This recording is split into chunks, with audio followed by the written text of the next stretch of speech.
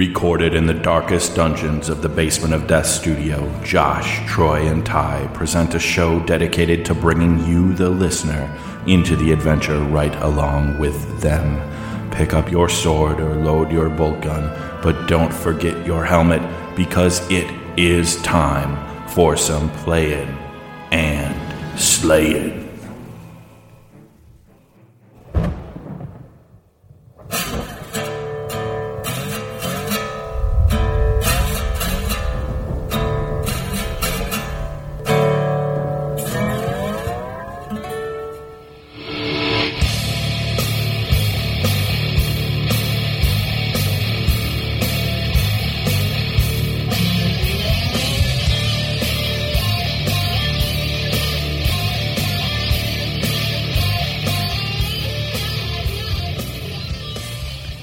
It was past midnight, and Gary had hardly slept for days. He had just come home from Lake Geneva's Horticultural Hall, where he had spent the last several hours setting up for the inaugural Lake Geneva War Games Convention, Gen Con for short. However, the way Gary felt at this moment, it would be both the first and last convention where he was in charge. It was Friday, August 23rd, 1968. So fitting, we start tonight's episode, our Gen Con prep-episode, with a little excerpt from Michael Whitwer's Empire of Imagination, Gary Gygax and the Birth of Dungeons and Dragons, as we will prep for the 50th annual Gen Con game convention, or as we often refer to it, the greatest 4 games, or the greatest 4 days of the year. So, tonight's show, we're going to dive into a lot of Gen Con prep and previews. We're going to talk about our usual playing, buying, and hobbying. And then we will be talking about a strange package a few of us received in the mail, preparing for some kind of evacuation for our Play It or Slay It review. So, without dangerous. Further ado, let's dive in the Gen Con 50, the prep-episode. So when you're playing and slaying, guys, it's important to stay hydrated. So how about we start tonight's show with a little bit of what we've been drinking as we get ready and start preparing our livers for Gen Con. So I have the house cocktail, nothing out of the ordinary. Little acai blueberry, white monster. Delicious. Classic. Yep. Classic, just standard. That drink's been in existence for probably as long as we've been doing. As long as there's been white monster, group. maybe, right? Yeah. I'm having the exact same thing. Not a lot of variation on this side of the table tonight, but it does bring up a very important question. How many bottles of Van Gogh vodka do we need to bring to Gen Con? Probably 2, 3. 3? Are we sharing? Yeah. That would be the first question is, are we sharing? That's for me. So each need to bring our own? Is that what we need to do?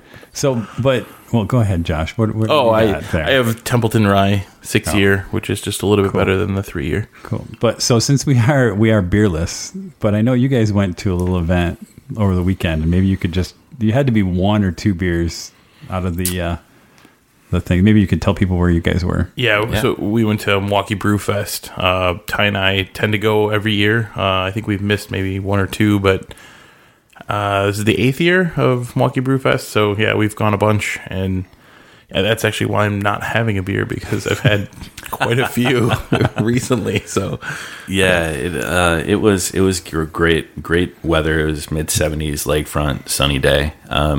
And I think the final tally was around 40 samples of something beer. Like that, yeah. I don't remember them all. But I did have Good City makes their Motto IPA, which is really good. And then another local one, I can't remember the name of the beer, but we stopped at Brenner Brewing, and they had a couple of really good ones that they had brought along. Yeah, they for whatever reason, a couple of the meads stand out because you're drinking beer, and then we hit up a mead, and it was like, oh, that's a refreshing change of pace, you know. Shorts Brewing out of Michigan had that gin and tonic. Oh yeah.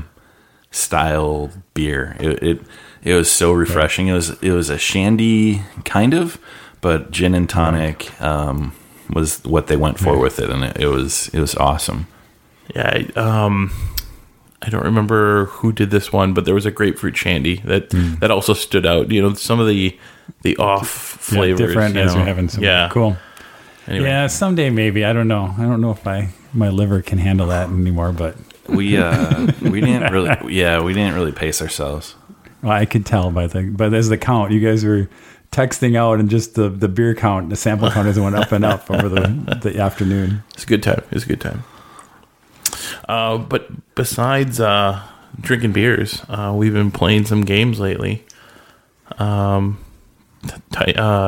fact, Troy, I think, can we even talk about this, Troy? Oh yeah, that's a good call. So we played Time Stories again. So our normal crew, Neil from work, his girlfriend Anna, Mike, we got together at 42 Ale House down in St. Francis, and we did a playthrough. This is one of the first times we've done one setting. So since we had the whole evening, we sat down and played Time Stories from beginning to end for, I don't know, probably 3 hours. I think we had 3 playthroughs. And this is the name Endurance. I guess I have to leave the title. That's all I'll talk about. Endurance? Endurance. And like the name of a ship in the early 1900s? No, endurance, like what you need. Staying power? Staying power, yeah. If you need to run a long way, you need endurance. So it could be about a marathon or something else that you just said. Okay. I went to a leadership conference where we watched a video on the Endurance. Yeah. So all I can say, it was fun. It has a neat twist in it early, but it probably ranks maybe in the third or fourth of our favorites. And again, some of it maybe just in how we played through, in that we did okay. We got through, like I said, in 3 plays. We didn't go down some of the rabbit holes, which might have actually been funner as we looked at it. So I'd compare it to what's the dragon one? Prophecy of Dragons, which is a really cool one, spoilers. But just in Prophecy, it's just the name, Prophecy of Dragons. Just the title. That doesn't mean there's dragons in it. No, it does not at all. No. It actually says Drassens on the title. Drassens, yeah. If you look at there's not dragons in Game of Thrones either. Yeah. Fair enough. Yeah. It was good. I wouldn't call it one of the strongest ones out of it, but again, it was a lot of fun because there's an initial twist that's really cool. And as we looked at, we're like, they could even have done something even more with it. So, and again, I don't want to put any spoilers, but what you're seeing too, and what I want, hopefully there's a payoff in the larger arc. There's a story going on. We're still not sure what it is, but there's a story going on across the games. Which is why I would always recommend playing them in order. And it seems like there's a little bit going on there. But it's also time we've played, I don't know how many, 4 now. And hopefully we're going to get a little bit of a payoff in this overarching story too, because it would be interesting to see that move along a little bit. Because there's been strange stuff that as you go through, you find strange stuff in each of these games that don't, are outside your initial scenario, which I think is cool too, right? You have these 2 different kind of plots playing out, right? So again, it was still really fun. Just not as, again, wasn't in our top 1 or 2 out of there, but still a blast, right? I mean, Time Stories in general is still a blast when we sit down and play. Awesome. And then our group in general has been doing a bit of Age of Sigmar skirmish rules, smaller model count, gather a warband. Eric Clapsaddle organized a campaign for the summer months / early fall. And I know you guys got together and played some games before I got together and played some games. Yeah, definitely got some use out of the Duchess recently. Little foreshadowing here, but they played some skirmish on the Duchess, which was fun. And played small model counts. I think everybody had between 3 and, I don't know, Ty, you had a bunch of little rats. So how many did you have? 10? Yeah, 10 models. Yeah. Oh, so that might be the biggest one. What's that? It might be the biggest army we have. Yeah, I know. A lot of those little rats coming at you. So definitely really fun game. Plays really quick. I think we've kind of beat skirmish to death, but I think our whole group has gotten in their games for the month. So I think Well, now we have a new month. Yep, So we can now do it again. it's- So Eric and I got together at Battle Brothers and played kind of the next level. So we were up kind of at twice the level of Renown. We normally, the first games were about 25, which like people said were like 3 to 10, as 10 models. And I'd like to point out my 10 models were under the 25 for now, like right on the dot. I didn't go over like several people Right, yeah, did like- to make their first list. Dirty Stormcast. So at 55, I played 55. I think Eric had around 60. So we had like 7 and 8 models on a side because I added some bigger dudes, and it was at that level. It's gonna be interesting to see how it scales because it was a lot more. It felt a lot more tactical. The game that Eric and I played and we just played one of the scenarios out of the General's Handbook, and just tweaked it a little bit to make sure it worked at the smaller model count. So that was a blast. Again, Battle Brothers 2 is a nice place to play for at least Eric and I. It's right on our way home from work, and really good vibe going out there. So I know I haven't played. Well, I played Josh one game at least, Yep. but I haven't played Ty yet. So maybe that'll be one of these games.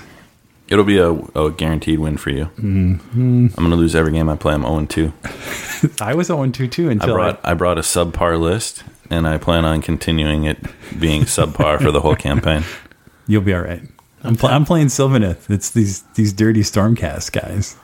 I don't know what you're talking about. Yeah, so I got a game in against Josh and his Stormcast and Marlon and his Stormcast. I'm wondering if anyone else is playing Stormcast so I can keep playing against Stormcast. But I went off script a little bit, and I didn't bring any of my destruction stuff. I didn't bring demons. I didn't bring Stormcaster elves. I went with my Skaven. I brought a Plague Priest and 9 Plague Monks, which I'm going to be adding something a little bit meaner to the next Beef it up. the next game. Yeah, it's going to beef it up significantly. Yeah. Right. And that's where I was too. Like my initial list of being able to add the Kerneth Hunters, that's who I added in the second round, and that it makes it it makes it a little, I don't know, I wouldn't say fair, right? But it gives me a little more punch. Yeah. So a lot of skirmish going on. Pretty cool that Eric has organized that, and I hope everyone stays with it and we keep getting some games in. I know after your game night, you guys played something else. Yeah, we played Clank, which is a game that I had heard about and was really excited to play, and it's been in my Amazon cart for a while, and I kept, I'll do it later. And then Troy picked it up finally. So, yeah, Troy brought it, and I think we played with Marlon. Is that? Yep, Marlon was yeah. here. Yep. I thought it was really fun. I think it won a Mensa award for Game of the Year last year. What do they know? A bunch of dummies. I know, right? But yeah, it truly had a lot going on, and So how does it work? What are you trying to do? So you're essentially thieves that are trying to steal treasure from the dragon's lair. There's all these different rooms, and you're going beneath, and it's kind of like above and below. You're going below. Does it push your luck? It's a deck builder. I think that's the thing. It's actually a deck builder, which will throw people off. Can be like, a deck builder, but yeah, you lost me. Right, but See it's if you can pull me not. back. But it's so much. But really, the deck building is just the mechanic that helps you move through the dungeon on the board to go deeper. I would actually call it a mix between a deck builder and the old. I think it's a Dungeon Quest. Dungeon Quest. Where you're trying to get down where there and you keep put the dragon tiles asleep. out and the dragon to sleep. There's a lot of mechanics. My guess is, I don't know. It feels like it was inspired a little bit by that because there's some mechanics there with the dragon deep below, and the going into the dungeon, and then kind of a time limit. Basically, what happens is when the first person leaves the dungeon, so there's a little bit of press your luck in terms of how deep you're going to go before you get out of the dungeon. Okay. And then when that first person goes out of the dungeon, or I believe if somebody dies deep in the dungeon, if you die deep in the dungeon, I think then you don't get to restart. I think if you're at the top, you may get to kind of continue, like the villagers pull you out, they heal you, and you can go back in. But if you die deep in the dungeon, you're done. You still have your points, whatever you've collected, But now you've started the clock, and it's 3 or 4 turns for everybody Got it. else to get what you all can what and they get out. can and get out. And then there's a bonus. There's like a bonus if you can get out of the dungeon clean, because it's still not like it's not anything, everything or nothing. If you die in the dungeon, you get what you have, but you just don't get the bonus points for getting out, and that can make a difference. I mean, I think that's where we ended up. I think the winner, who did you win? Yeah. And it was just because you were able to get out in that last turn, right? That last turn, I had enough to get out. Yeah. The other piece, the other mechanic that we forgot to mention is, so the whole reason it's called Clank is because you're going down there and you're clanking your armor around, right? So there's a bag with little cubes in it, and so each person is assigned a color. And when you make clank, when you make noise, you take one of those little cubes and you put it in the bag. And when the dragon starts to wake up, for each level that he wakes up, you draw, X amount of cubes, whether it's 3, 4, 5.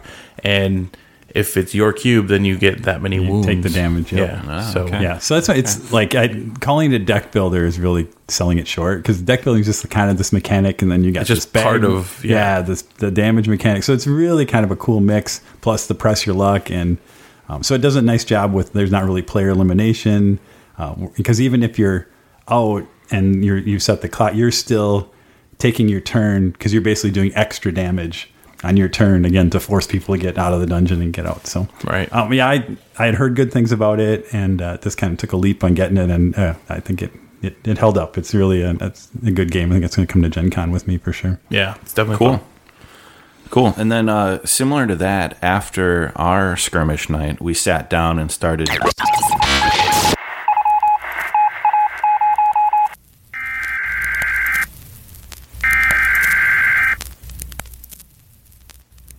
This is not a test.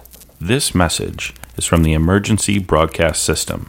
Please listen closely. At the end of this show, there will be a message from Raxon Pharmaceuticals. Remember, citizens, Raxon is your friend. Josh, I desperately want to hear about this next item on the list. Age of Sigmar, and I see Chaos versus Beastclaw. Yeah, so you're like my Padawan Beastclaw Raider. I was definitely texting with Ty and Tommy, like, okay, what do I do? What's the best way to... Yeah, anyway. I played Eric and our friend Tim, who has never done any miniature wargaming.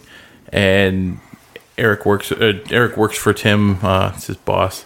And basically Tim was like, I want to do this. Let's set this up. And Eric's like, well, Josh does this too, and so they did a 2-on-1 Eric's Chaos and I brought Beastclaw, and this is my first time playing my Beastclaw Raiders, so it's pretty excited. I got a couple early big wins, knocked out a couple of his bigger. That's what Beastclaw Raiders do, right? And that kind of turned the tide early. So it's like an avalanche, buddy. Well, right, and then that's why they have the snow base, right? Mm-hmm. But yeah, no, I hope it wasn't a feel bad experience for Tim. It would be. It probably was, but no, he said he had fun and he'd definitely play it again. So, but yeah, no, played on with Eric's Hell Fort and at Eric's house. So yeah, it was pretty fun. It was a good time. Very cool. I recently got in a game day with Becky and Barry, and we played a game I hadn't really seen before called North Wind. Designed by Klaus Tuber, the epic creator of Settlers of Catan. And you're basically trying to accomplish different tasks at one of 3 ports. You might meet pirates and have to battle them, so you outfit your ship with raising the sail, and you go faster, you can see more cards. And there's 3 stacks of cards that are shuffled up, tiles that become your sailing voyage, and you accumulate goods, deliver them, and outfit your ship. So we had a pretty good time with that. I don't think it's over a 6 on Board Game Geek. It came out a couple years ago, but we had fun with it. It was simple to learn, simple to play. Played in about an hour, and that was a good experience. So Klaus Tuber, cool. It says it re-implements Starship Catan. But I've never played Starship Catan either, so. I mean, but the components look awesome. Yeah, we punched out the cardboard to build our ships before playing.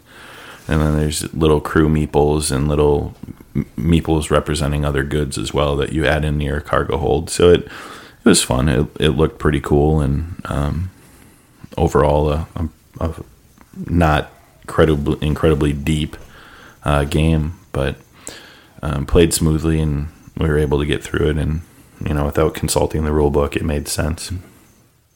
Cool. Very cool. Between all of our gaming nights, are you guys getting any hobbying done? I'll be honest, I have only been accomplishing buying, and not even a good job at that, because it's been one trip to GW and then ordering some stuff from Miniature Market. So I did have a couple of wild, I call them wild nights, but at least the wild hobby nights where I had a beer and stayed up till 10:30 and assembled a whole bunch of kind of the 40K terrain. I had working on the containers for 40K, which are cool. The Hemotope generators, I picked up some of those, which were really cool and easy to put together. I'm trying to think, I feel like there was one other piece of terrain I threw together. So I did that and kind of primed it up. It's still sitting there waiting for me to really paint it, but have a whole bunch. And I looked at it and I'm like, this might look good in a Space Hulk type thing. So that's always in the back of my mind. So we may show up in the scenario that we figure out for next year or something else like that. Because, and there's a lot of kind of the tubes or pipes that come out. I'm like, that all look pretty cool if we put that together in the Space Hulk. So that's kind of a big thing. And then I do have on the table right now 40K Storm Raven. I had bought kind of the chapter house to make kind of the full body Storm Raven. So I think it'll look pretty cool. And it's the only one I have.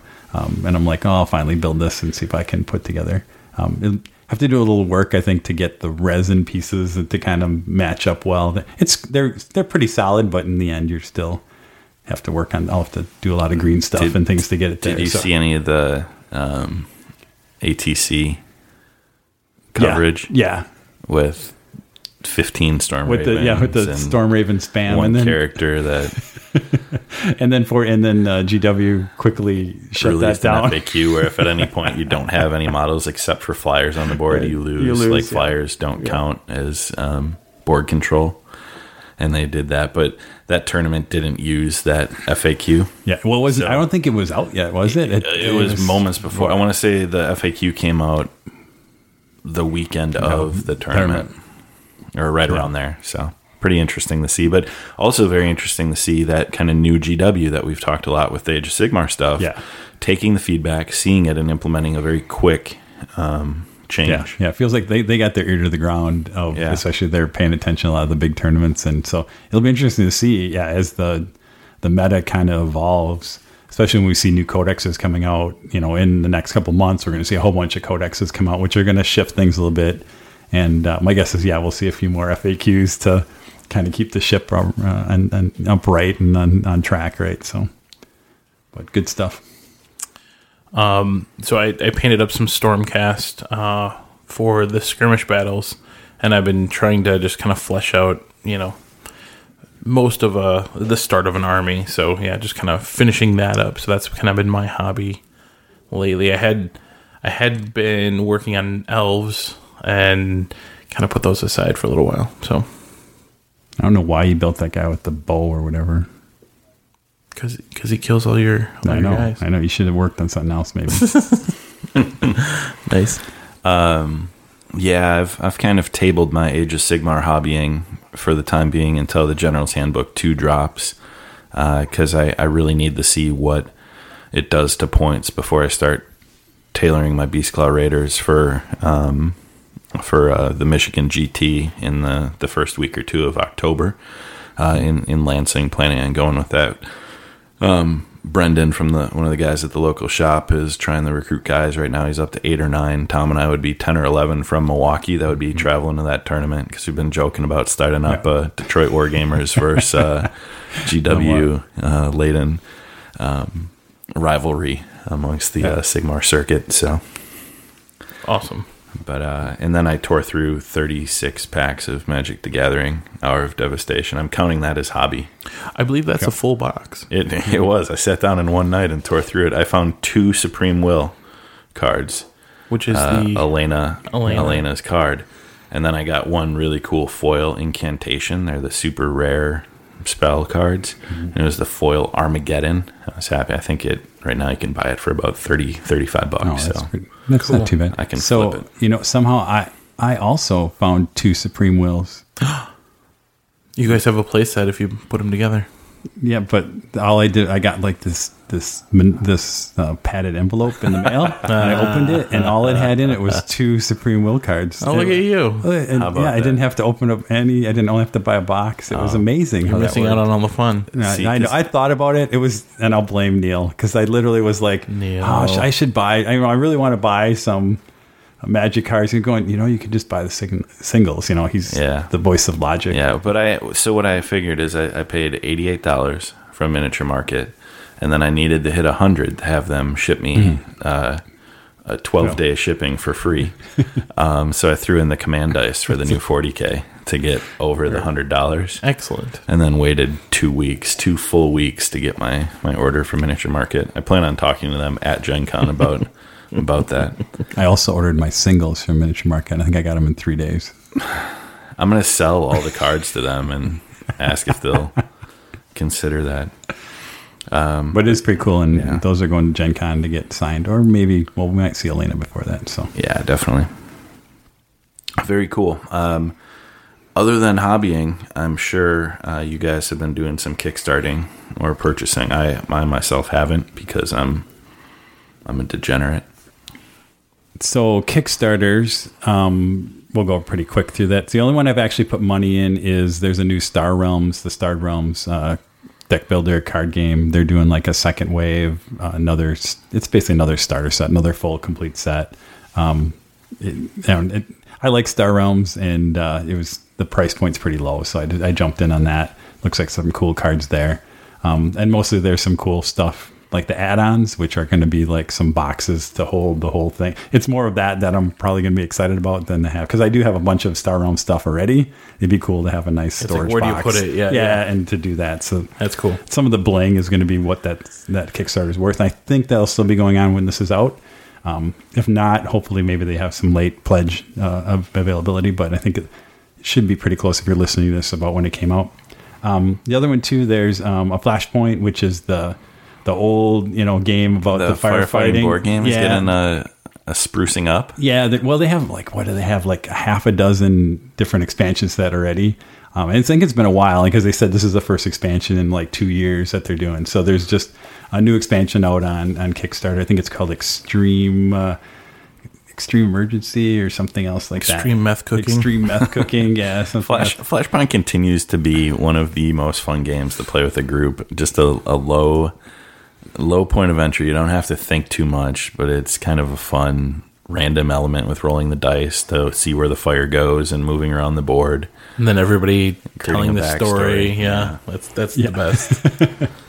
So, and the thing they are saying is that they probably will not release this kind of in the normal distribution channels. It'll probably only be Kickstarter and conventions, just because they're doing. I think again, there's probably Tragic Events is the name of the expansion.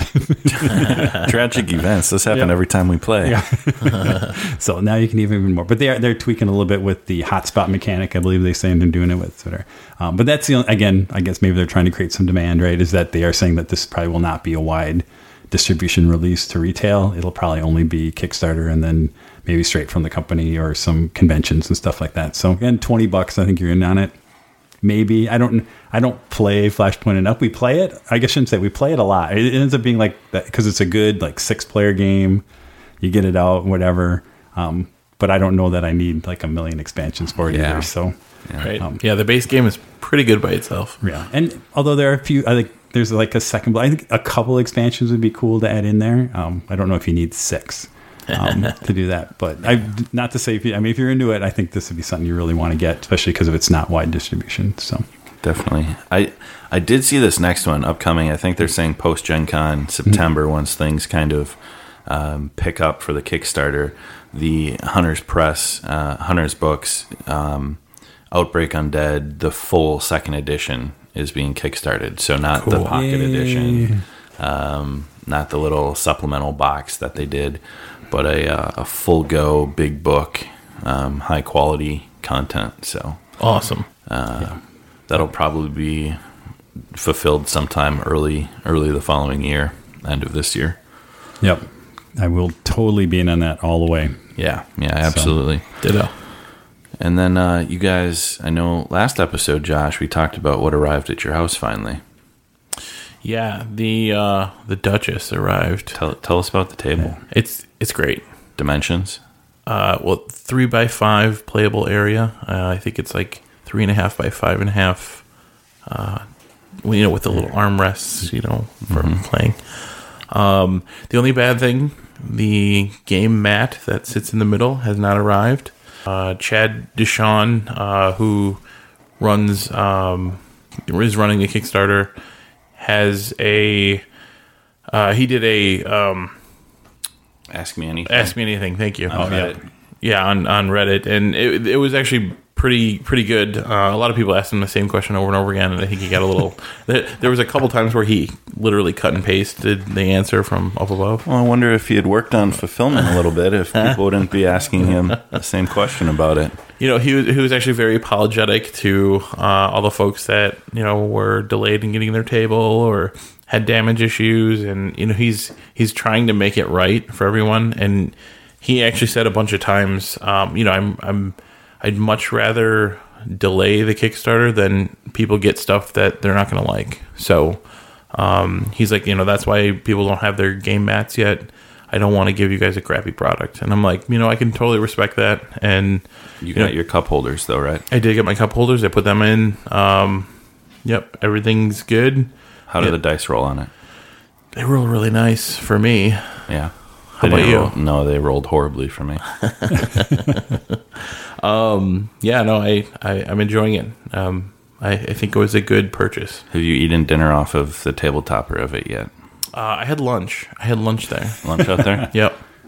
Easy cleanup. Surface wipes down real nice. Perfect. Yeah. Okay. It's great. But it was, we have done miniature game on it. This skirmish, like you wouldn't play a full blown 40K game on it. Probably. Right. Maybe on the top, you could put the top on it, and right? Because then, like you said, you're almost 4x6, right? And I do have a 4x6 MDF board that you could always just use as a base. So, yep. But we played the skirmish on the inside, and initially I thought, well, that's gonna be too small. It's gonna feel too constrained, but it actually looked really cool. I thought it looked really cool, and we put some of the terrain in there. Mm-hmm. And then I played a board game or two, and it's kind of that classic. It's built for that, right? The board game kind of down in there, and we played Clank, and your stuff didn't roll around, and you didn't have to worry about stuff falling off the table, and not a dice hit the floor. Right? Yeah. So it's good times. Excellent. And Troy, you of all the Kickstarters, every month I feel like a new one arrives at your door. I don't know what you're talking about. What showed up this month? And every other month is a tiny epic something. And a tiny epic something. Well, because it's only $20. That's what I always tell myself. So the newest one, Tiny Epic Quest, which is I would call it, what do you call it? It's like an adventure kind of sandbox style adventure game. Yeah, and what sold me on it originally was the little meeples. So you get your regular meeples, but they have little holes in them, and then you have little weapons and little equipment you can give them that you put onto your meeple, then they go off adventuring. So I haven't played it through yet, but you kind of build up the modular board. Yeah, it's just cards that build up the land, and then I think you have different adventures and quests you go off to, which is where the name comes from. Quests that you get points to do it. So we will definitely play that at some point and probably have a little more in-depth review, but it has arrived. It's there. It's in the little tiny, again, the really small form factor, but there's a ton of stuff in that little box. Hence Tiny Epic. Tiny Epic. So yeah. Awesome. That really wraps up the buying.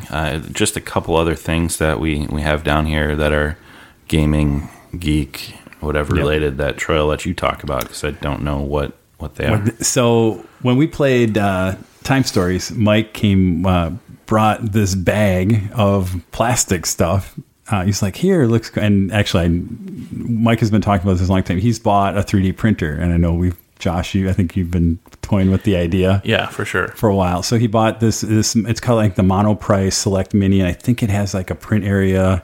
I think he said it's either like 6 by 6 by 6 or so, or it might be a little bigger than that. It might be 9s, but he had all these little, and basically the idea, and it really opened my mind to like, oh, I never thought about all the cool things. If you have a 3D printer, kind of all the bling you could create. So basically he had all kinds of stuff for different games that he had done as kind of tests. So some of it, like for Nexus Ops, there's like a central tower so he had a piece that he had printed out, kind of a little circle there for like little doors like we'd use for like Zombicide or those 3D doors. He had printed out an example of one of those, different counters and card containers. And so he just kind of had a random, because he's doing testing. He's kind of getting his feet underneath him and how, what can he do and create that. And he created for, like, if you're familiar with Forbidden Desert, which is where you have a kind of a sandstorm that goes through. He had this really cool kind of about 3 or 4 inches tall tornado sand thing that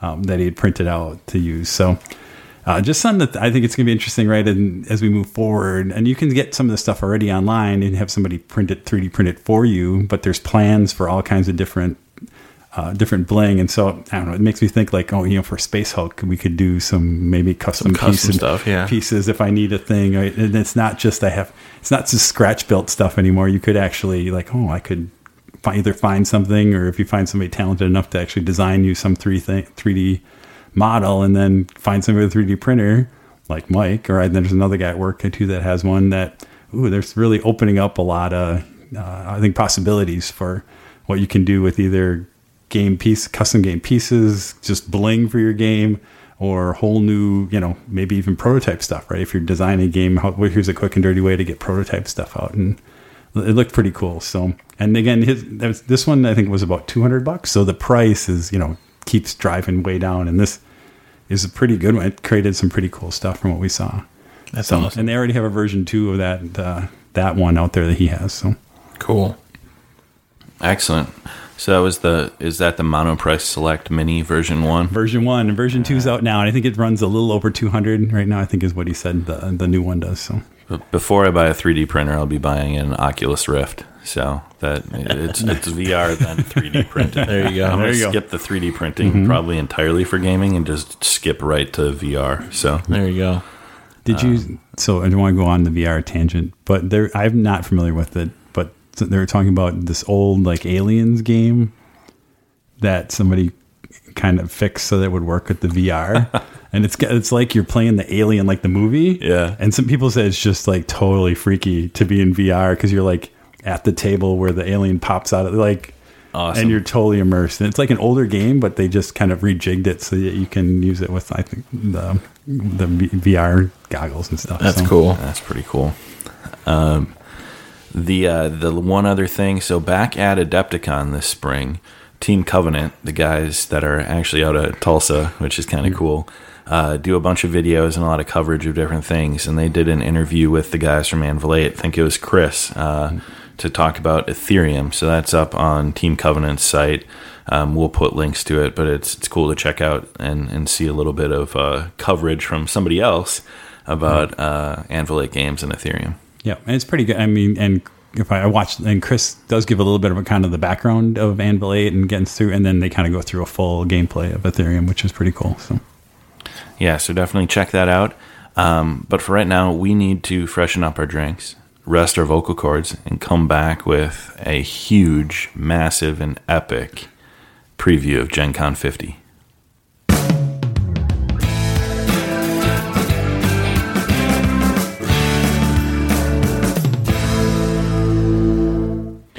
Hopefully you all have purchased your badges. yes, Signed up for your events, secured housing, because Gen Con 50 is imminent. We are weeks away from the greatest gaming convention, some may say, of the year. Gen Con 50, the sellout. 50. Gen Con 50, the sellout, yeah. And well, speaking of sellout, I didn't know if this was in the past. If you go to the Gen Con page, if you scroll past the fold, it looks like a NASCAR. Like all the different sponsors and the different logos. I don't know if that's always been like that, but I just realized there's literally you scroll about 3 pages of just logos of all the different sponsors stuff and things like that. So yeah, it's come an incredibly long way from 1968 when Gary Gygax first had it in Lake Geneva, and you know, it wasn't long after where Troy probably had his first Gen Con. Was it 72?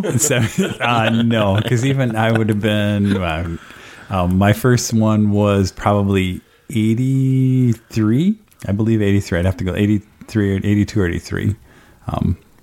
Jeff Grubb was just releasing the Marvel Superheroes role-playing game, the first version. I just remember how cool it was to meet him and, you know, to get there. We were at Parkside, UW Parkside down in Kenosha. And we didn't have to worry about hotels because we camped. Nice. There was basically a campsite just because you couldn't stay on the University of Parkside campus. So everybody's, you know, there was different hotels. So a lot of people camped. Like the campsite was there. So you had this campsite of gamer people, and so people would, you know, instead of going back to hotel play games, you went to the campsite and played games. And I have no idea. We had like 80 people. I don't even know. I feel like we had 10 people in some camper, right? And I have no. It's all a big blur, right? Because you didn't really sleep and stuff like that. And that's awesome. Now that is roughly, I mean, doing the math, you know, carry the one 34 years ago. Have you missed any Gen Con? I didn't. So I went to like 80, whatever.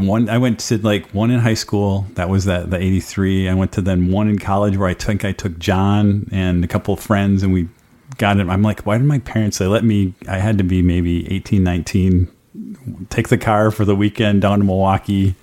And that was, by then it was at it was back then the Mecca. Whatever, I don't know what we even call that now.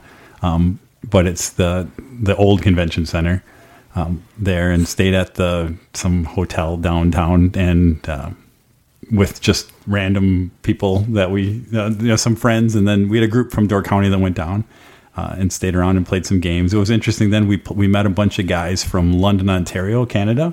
Again, it's kind of the networking that we ended up playing a lot of games with, and then later they actually ended up coming to Door County. Later in the year, and we had a big kind of gaming thing there. So, you know, it's always been kind of this community thing and meeting people and things like that. And what I always remember from that one, which must have been like 86 maybe, was Eric Wujnak, the guy who did the Amber Diceless. And that's always been something that stuck with me, is he did a talk seminar and how he just talked about, because in my, you know, very young person, RPGs, D&D was all about D20 and smashing people and, you know, min-maxing kind of stuff. And then it was really kind of eye-opening to have him just talk about, because you're like, well, how the heck do you play without dice, right?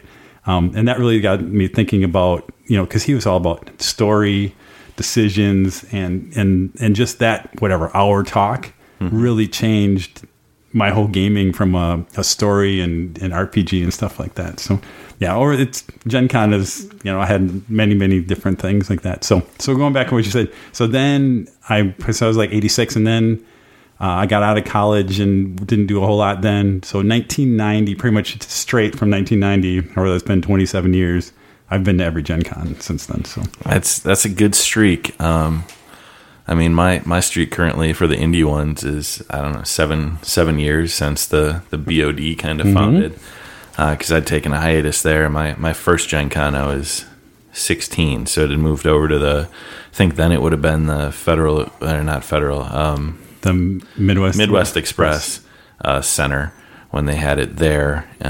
Probably 2005, 2006 ish, or no, even 90s. Yep, 98. Yep, maybe. Yeah, because the math is hard. Because and went to a few in high school, and we'd drive downtown and stay. We wouldn't sleep. We wouldn't get a hotel. We would just stay there for the weekend and catch naps under tables. And we were those, you know, kids that the security guard would come and hassle. And we set up a little base at the bottom of a stairwell in a far corner and called it Sanctuary. and it was like our home base where we'd play D&D through the wee hours of the night, and then from there went for a stretch where I'd go through, every year, college and everything, and then I moved to Indy.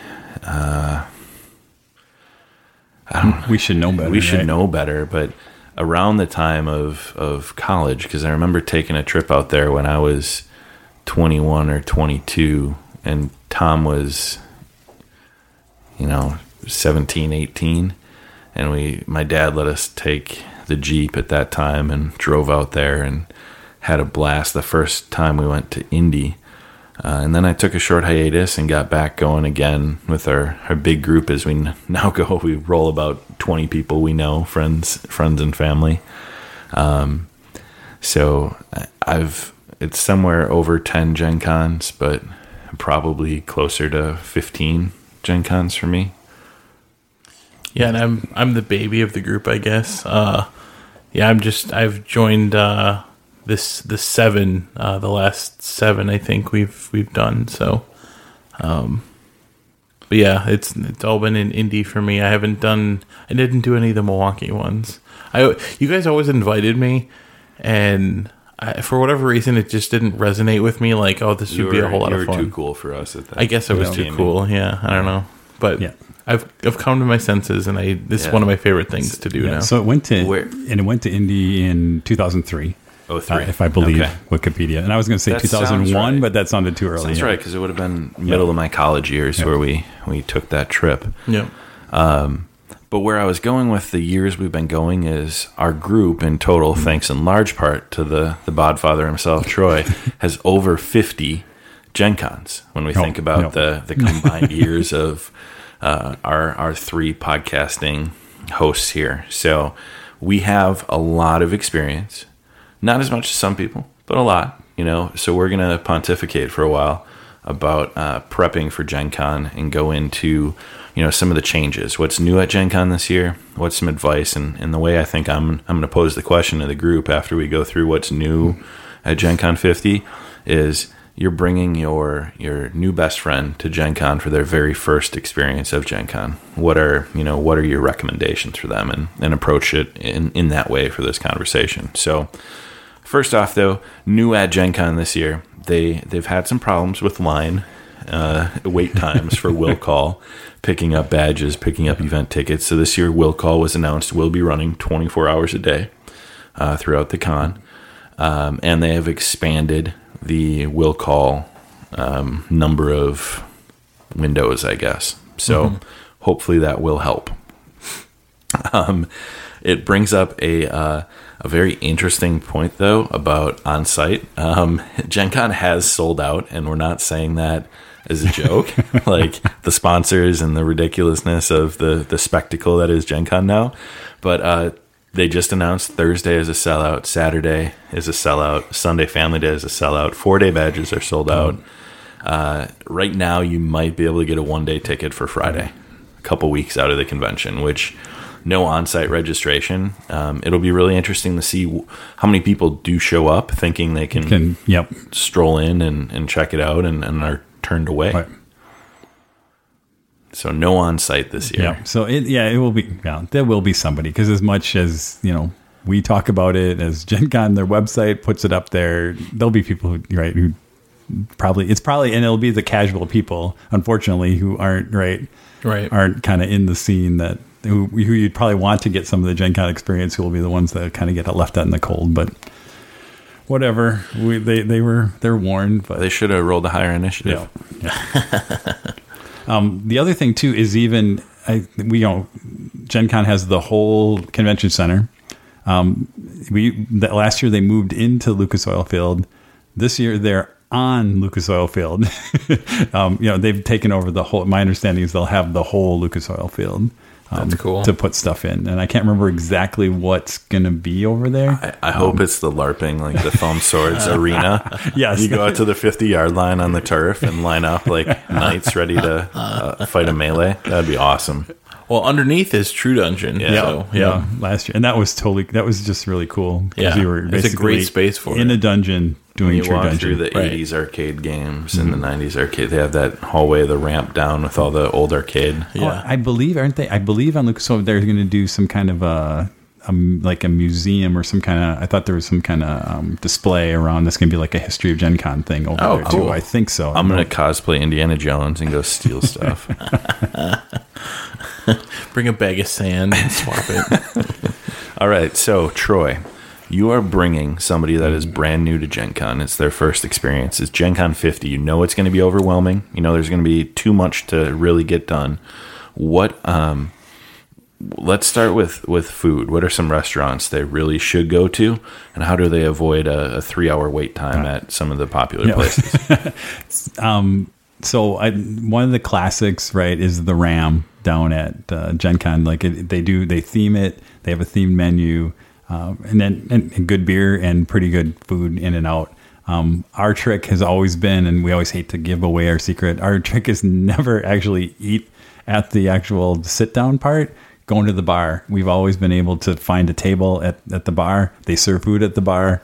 2, 3, 4 people. You can usually find chairs. Find a chair. Yeah. Usually you may have to kind of scout for maybe 3 or 4 minutes, but I've never like waited. And then you'll see, because you will see that line out the door for people waiting for a table to get in and things like that. And we've always kind of just went in, snuck into the bar. And you're not even sneaking in. They're just like, yeah, I'm going to the bar. Go to the bar, sit on a table, order food, in and out. 90 minutes at the most, maybe. Okay, so sit at the bar at the Ram, and I think that probably holds true for a lot of the restaurants. If there's tabletop, high tops at the bar, it's worth sitting down. Josh, you're bringing a friend. First time they've gone. Where are you recommending they go in downtown Indianapolis, and what's the best food experience for Gen Con? Food experience. What is it? Clawdag? The Clodagh or whatever. the Irish place. I don't know. I really enjoy that place. I always try to hit that up at least once. So it's a little bit of a walk away from the convention center, but I think it's totally worth it because they're usually not very busy and they have really good food and whiskey flights. Yeah, I mean, whiskey. Yeah, okay. What about you, Ty? Whew. Well, I'm going to order Hot Box Pizza, Troy. The worst. That might be my advice for my friend if it comes time to eat is don't order from Hot Box Pizza, the official pizza of Gen Con, because you'll never get your pizza. Or order right now, and maybe you'll get it by the time Gen Con rolls around. Pickup. So Harry and Izzy's does a steak sandwich that is ridiculously good. And that's a nice tradition of some friends of ours to go there and get that the first night, really. But the other thing I'd highly recommend is the food trucks. It's great. There's some great local food trucks in Indy, and definitely walk up and down that Georgia Street, kind of walk there. And sample some of those. Yeah, and they always have a beer tent in there too. So if you're looking for a beverage, there's always something there too. Yeah, and we'll jump to that when we talk a little bit about Georgia Street. I think our last advice is maybe a don't. Is Scotty's Brew House is really really good brew house there. I don't know what they are, like a block, 2 blocks, 2 or 3 blocks off the thing. What's been interesting to see is, if you guys remember when we first went there in 2010, we had just the year before, Ben and John and I had kind of discovered Scotty's Brew House. I think it was new then, and nobody really knew about it. And we're like, oh, this is awesome and really great place. In 2010, we went. There was still like nobody there. Awesome place. It was busy, but not crazy. And then again, they've embraced Gen Con and kind of the double-edged sword with that. 501st Stormtrooper guys are always there. They do dice. They do themed beers and T-shirts and geek movies. Yeah. So it is cool, but if it's any prime time, I would just say steer clear, because it will not have a good experience, and we'd like you to have a good experience there. But if you can go for maybe a early lunch, if you're going kind of later, maybe very late in the evening, or if it's like we've gone on Sunday, when it's kind of the con's winding down, and had, again, awesome experiences and stuff there. But I would say kind of try to avoid it if they're as Tommy likes to say, in the weeds. In the weeds. Right. Yeah, Tommy and I actually went at 2-3 o'clock, just after lunch last year. We walked right in, sat right down, ordered our food, came out right away. It was perfect. I mean, it was still busy, but it wasn't like, they weren't in the weeds. Yeah, and maybe a general comment too is as much as you're at a convention, you shift your kind of eating hours as much as you can kind of shift to off kind of standard, between kind of, especially a little later, between like 12 and 2, guess what? Everything's going to be kind of crazy for lunch especially around the con. In the evening, again, it's con time, so people are always a little later. Kind of that 6, 7, 8. You're going to have every restaurant's going to be super super busy. But if you kind of wait till after 9, 10, things will kind of be busy, especially in the evening because people roll out of the convention. But you can usually find you'll have a little better experience at a lot of these places, and not as crazy. And again, if you really want, the further away you walk from the convention, again, the more chance you're going to have that you're not going to have a crazy busy place. Right. Because gamers don't like to walk. Yeah. There is a breakfast spot I heard about in India. I think it's called Yoke or something like that. Supposed to be really good. It's down by the tow yard from what I can tell. So it's a little bit off, but I'm going to try to hit that up this year. That's my new thing. I'm not telling my friend about it because it's trendy and hip and haven't been there. But going to try that. Very cool. Now, what would you guys recommend as far as I'm new, I love games, board games. How do I play some games at Gen Con? Yeah, so it's funny you say this. Last year, my friend from Indianapolis, his daughter really wanted to go to Gen Con. That was her birthday present because her birthday is around Gen Con time. And I told him, hey, you should really take her on Family Day because the tickets are cheaper. It's a little bit more family friendly, and you could still get tickets for decent. So yeah, he pre-ordered Family Day tickets, and then they looked on the event reg, and I kind of told them about the whole event registration stuff, and so yeah, they were able to jump in a few games and check some stuff out, and yeah, so that's kind of what I told him, like, hey, go on Family Day, check it out. I know it's a little bit busier, but I think it's a little bit more, I don't know, family oriented. And he was able to jump in a bunch of games really easy on Sunday. So, yeah, they had no problem doing that. So cool. Yeah, I would say I think if you're going to try and demo stuff in the hall, that's always kind of the easy way, right? Oh, I want to get some games in and demo some things. You got to think you're there. You're not going to get a full game in a lot of times. It's just going to be a demo to touch some things. Again, try and avoid the hall. We could probably go on about some strategy about that a little later. I think the other options is there's some of these rooms off the thing. Like I think Rio Grande has their own room that you may be able to get in and find a game, from a company where they'll demo and it'll be more of like a full game. And some of there's a huge hall that'll have like a lot of the board game events going on. A lot of those, again, I think you have a chance with generic tickets to just kind of look on the schedule, see when they're going on, see if you can jump in. If you're looking, especially if you only have 1 or 2 people, you can a lot of times jump in, or sometimes it's a case where, especially if it's like Fantasy Flight or some of the companies doing it, it's easy enough. They may have multiple setups there where they can drop down another copy of the game if you have some extra people to jump in to do that. So, and then from overall like events, I think the trick too is what's cool is everything's online, right? So if you have even if there's events, you can look real time and look and see, are there tickets available for certain slots or games? And people are always returning tickets. And so your inventory is always kind of in flux.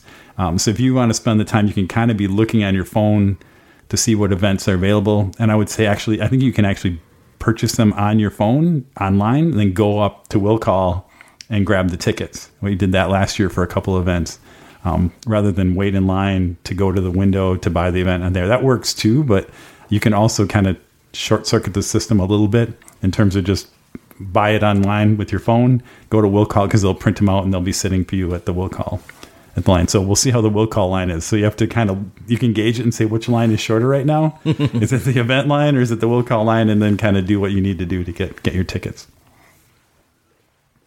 Excellent points. I think you guys are set for gaming. I don't know that I have anything to add. What about hotels? Yeah, Throw out the hotel one. The hotel lobby. Bring a board game down to the hotel. Some of the hotels will open up some ballrooms for open gaming. Hotel lobbies will usually have some tables and seating areas. Get together with your friends. Don't overplan. That's the other thing. Just bring a handful of boxes down or a new game you bought. Sit down with a buddy or meet a new friend. There have been a couple times where somebody else has, said, "Oh, what are you guys playing?" And you end up talking about a game or playing. But utilize the space outside of the convention center for some of that gaming after hours or during hours. I mean, last year on Saturday, it was so busy in the hall, we sat down in the lobby and got a game of Blood Rage in. Definitely. All right, this is the big one. You're taking someone into a swarming melee. I imagine the Gen Con exhibition hall of being what it was like in the Dark Ages on a battlefield. Yep. Knights clashing into each other, horses kicking, strollers taking you out at the ankles. Yeah, it's just like the Game of Thrones finale last year, right? Battle of the Bastards. Exactly like that. Exactly. Yep. So, that being said, what advice do you have, Josh? Let's hear your advice for conquering the exhibit hall at Gen Con 50. If you don't mind going slow, follow behind a double stroller because it acts as like a battering ram, and you can just follow right behind and not have to bump into people. That's my one tip for folks. It is going to move slower, but it'll plow the way for you. That's good. That's good. Troy, how about you? If you don't want to walk behind a stroller, my advice is don't try and take it in little bites. Because I've just found the hall, and maybe this is just over years and years. Like the hall it's draining. Like you want to go in, and so I've tried to do it in an hour, 2 hour at the most, because you'll be in there for an hour or two, and then you realize, oh my god, this is just completely. It's so noisy. I'm completely drained. I need a break. Get out, kind of refresh, and then kind of dive back in. So last couple of years, I really tried to not try and. You're never going to get through the whole hall. You may, in the whole weekend, you may not get through the whole hall. There may be places you never see. But I would say just if you have an hour or two, do it in hour or two chunks. And if you want to kind of say, I'm going to work on this side of the hall for this next hour, come in and then hit the middle. Or if you've done some pregame in terms of, I know that there's these 6 booths I really want to hit. Maybe that's your first hour. You go and you hit the things you really want to hit. And then if you have other time, use that to kind of browse and find things. Because you will, that is kind of the cool thing, is you will always find something new and crazy in some one of these back booths in the corner. Whether it's a new game or just some new piece for, equipment or some game aid or something else. There's always, that's what's kind of the cool, is the find, right? The find of these small companies or even big companies that have stuff that you've never seen before. So I'm going to go counter to what you said, an opposing viewpoint, because how I recommend tackling the exhibit hall is plan, strategize, take out your map, and spend the time. Like I do my first, every Thursday morning of every Gen Con, I go in the exhibit hall when it opens, and I just do a quick walk. I don't stop and browse, but I do a quick walk of almost every row. I go up and down. If I see a row that looks... Like a scout. Yep. I go through Thursday morning. I take first 2 hours usually to do some recon of the entire exhibit hall using the map, and then what I see, I mark off some spots that I know I want to hit the rest of the con, but I do a full walkthrough. I skip, there's the one area, the huge like Mayfair, all the game tables and stuff, so you know what to skip, but then the major, I don't go into each booth but I just get the lay of the land, identify, and then I circle on the map a few things once I figure out where it is, and learn your exits. Yep. That's good. I know we had this FBI guy come into the office and do like active shooter training, and he said, I look into a room, I find my exits. That's how I handle the exhibit hall. Know your exits. Know your exits. If you want to get out of there, you don't want to get lost, you got to find a bathroom, go back to the hotel. Know your exits. And there is an exit at the far end that some people don't know about. But although we'll see. Who knows how big the exhibit hall will be this year. Maybe they've reconfigured and made it bigger and crazy. I don't know, bigger and crazier. Who knows? Crazier. It may be better, but it's crazier. All right. So those are some expert tips on getting through your first Gen Con. Let's just talk about some real quick, the quick and dirty list of some of the other things that you can do.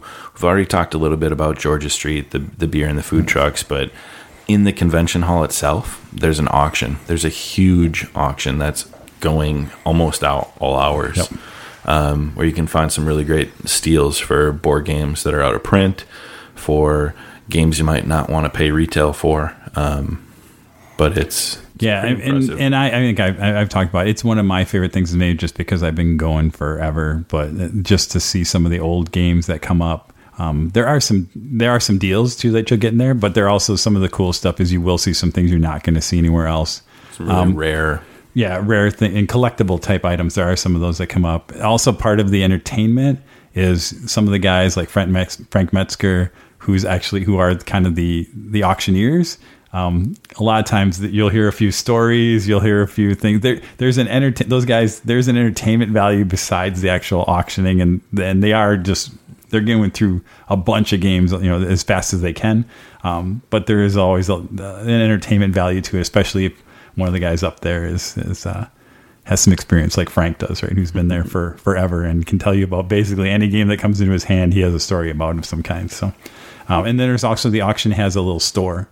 And that's where you can kind of find some deals and things like that. And it's gotten more and more popular. It's because sometimes you are waiting in line to get through there because they kind of they limit how many people go through. But I would say try and hit that on kind of the third, and the prices tend to go down Thursday, Friday, Saturday, if people can do that on their pricing. So you may want to hit that on Thursday, because if there's anything worthwhile, it'll be gone then. But there may be some things that, maybe I'll wait till Saturday to see if it's still around. But again, I would recommend going early Saturday, because a lot of people will go Saturday to kind of clean up what's there. And it's only open through Saturday because the auction ends Saturday evening.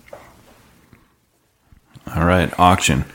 Anime/movies. There's a big screening room.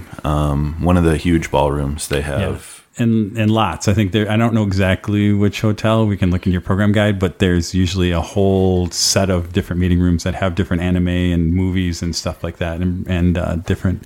Sometimes it's gaming movies and premieres, a lot of anime tracks and things like that. And some people a lot of people will never even know that exists. But sometimes if you have some hours to kill and maybe you're looking for a place to take a nap, but they're really hungover and need a nap right. Midday.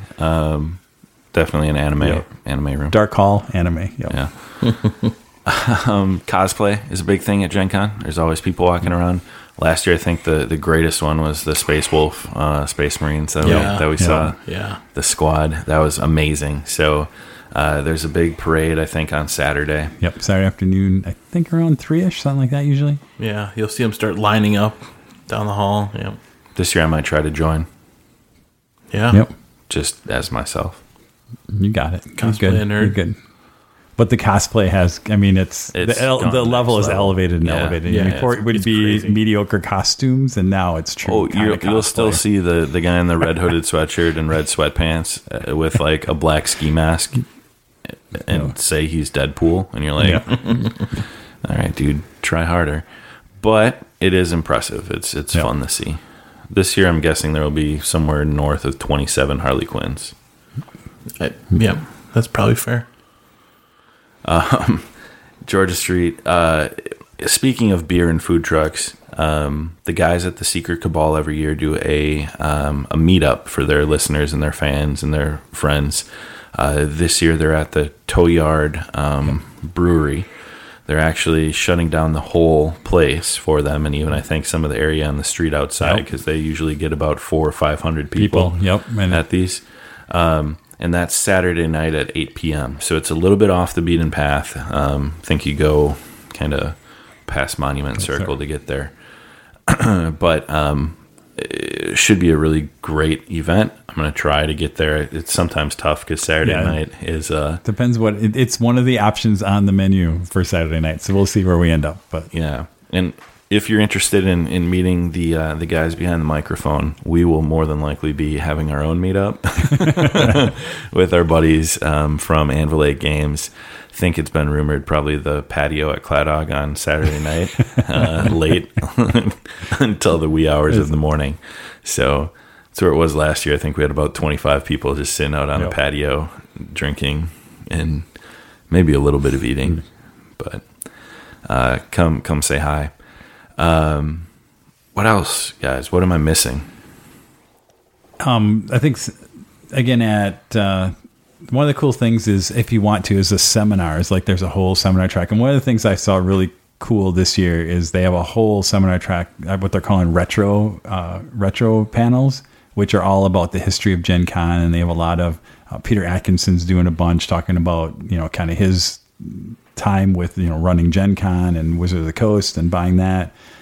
Frank Metzger and other things. There's actually one that just talks about the first Gen Con, because there's still a handful of guys that were at that first Gen Con in '68 that are still out coming to conventions and stuff like that. That one looks interesting. A lot of these look like they're sold out, but I wouldn't be discouraged, because my guess is usually on this, especially generics. Yeah, they're all free tickets. So my guess is what they'll do is they'll take people with tickets first, and then they'll fill the room with whatever room is left. So if you really want to go to these, I would get there a little early, queue up, and odds are you're going to get in. I mean, that's because with free tickets, what Matt happens? Mercer is doing one, like, just some really cool. Yeah, and I noticed our I say our buddies just because we see them a lot over at Gamehole Con, but Mike Merle and Jeremy Crawford and Mike Merles are going to be there with, I think, Matt Mercer doing one and talking about kind of Gen Con now. That's in there. So lots of cool stuff. You want to meet a lot of these designers and stuff. Some of these seminars are usually the best way to do it. And again, Gen Con website, go on there. There's a million different things to do it. And again, if they're sold out, especially if they're a free ticket, you may have to navigate a little bit to get there, but don't be discouraged and say, oh, it's sold out, I'm not going to go. Just get there early, and a lot of these you can sneak in. Yeah. Also, part of the hall that we forgot to mention is the artist block. So there's a lot of really great artists that do, fantasy art and magic cards and you name it, I always kind of walk through and kind of geek out at certain people and whatever. So I definitely check out the cool artwork. Our friend Elena will be there, so check her out. Yes, stop by and get your copy of Supreme Will from Hour of Devastation set signed. Boom. And then buy a print. And buy some print and play mats and other cool stuff from her booth. Absolutely. And this year, Gen Con 50, they're doing some renewing of vows for people and geek weddings. I think you can do a Gen Con wedding if you want. I could be interesting.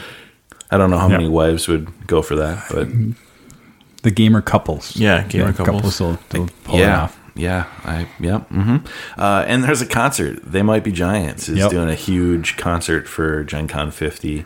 Can't think of any of their songs right now, but when I hear them, I know it's them. And they're going to do that Istanbul, Constantinople song. Is that them? I don't know. Okay. Well, it's good thing. All right. Well, either way, there's a lot to do. There's a lot to check out. But I think what would be cool is Gen Con is a gaming convention. The exhibit hall is a good chance to demonstrate a lot of the stuff that's coming out, the new hotness, as it may be. And we'll each kind of go through and share some of the vendors, some of the games that we're excited to get a first look at and perhaps purchase or pick up. So BoardGameGeek.com does a fantastic preview list of, I think it's up to 18 or 19 pages of the different game companies and games. 422 or something like that Bananas. As of today. Yeah. Posts, it's pretty crazy.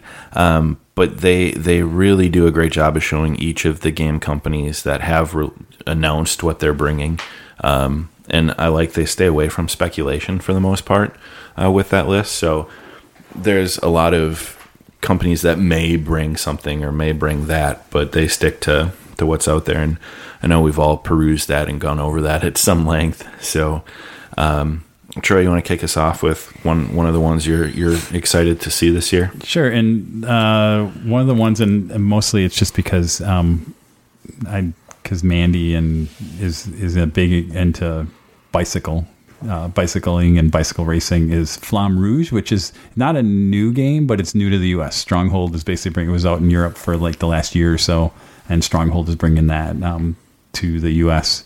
as of Gen Con of this year. So we may look for that and see if we can grab a copy of that, since I don't know if that's going to be a super hot title. I don't know that. I think the reason it was Europe only is I don't know that bicycle racing is a super hot game here in the U.S. Bonacor bring that over with Stronghold? Yeah, so Cool. So it's good. And the good thing there is it's kind of a known game too, so we be able to do a little bit and look. It looks like it's fun. So that'll probably be one thing we kind of look at. I think Mandy will be excited for that. Very cool. Josh, how about you? What's just kind of top of your list?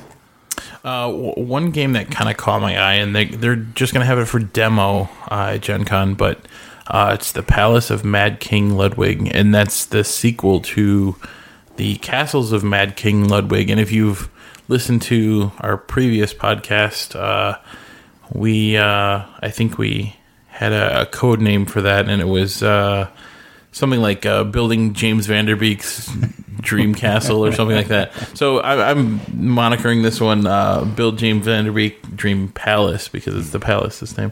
But yeah, no, it sounded interesting. It sounded sort of similar play style. Essentially they add like a moat that goes around the palace, and once the moat is complete, that's the end. So there's a little bit more of an urgency to build out that. So yeah, it kind of sounded interesting. And that's Bezier Games. Very cool. Bezier makes pretty good stuff. We've picked up the Castles of King Ludwig and was Suburbia. Was that the other one we enjoyed? Yeah, I haven't played that in a while. Yeah, they do some good stuff. So one that I'm pretty interested in is, and I can't think of the game company now, but Exit, the game. They're going to have the Pharaoh's Tomb and the Abandoned Cabin. It was the Kennerspiel des Jahres winner, the huge, Game of the Year board gaming award in Europe. And it's basically an escape room in a box. So it's a cooperative experience that you're going through, that you play in, I think, a little bit over an hour. Solving puzzles, so it seems to have that time stories element to it, where you're working together to solve the puzzle.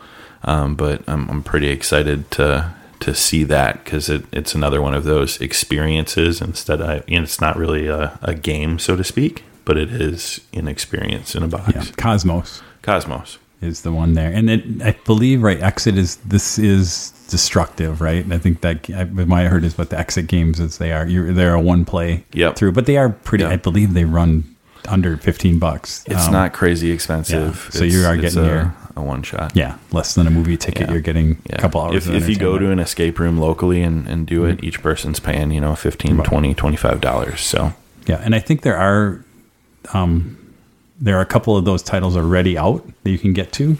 And you can pick them up and try them, and they are releasing they keep releasing more because they are consumable. Yeah. They keep releasing more new scenarios. Yeah. Troy, anything else? So the next one, so I don't want to steal from Josh a little bit, but the next one on my list, I think we both had was Mountains of Madness.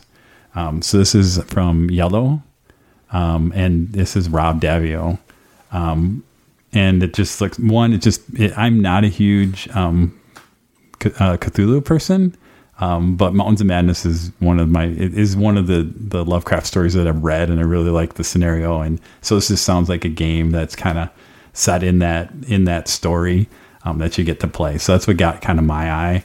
And again, the company and the designer and stuff, it looks like this could be fun. And it's a cooperative game where you're, again, trying to not go insane, right? Thank you. It's a Cthulhu game, right? What's the goal? So I think it'd be cool because, again, I like the Mountains of Madness story. Right. And the one thing I read about that one, too, was, as you slowly climb the mountain, the obstacles get harder and harder.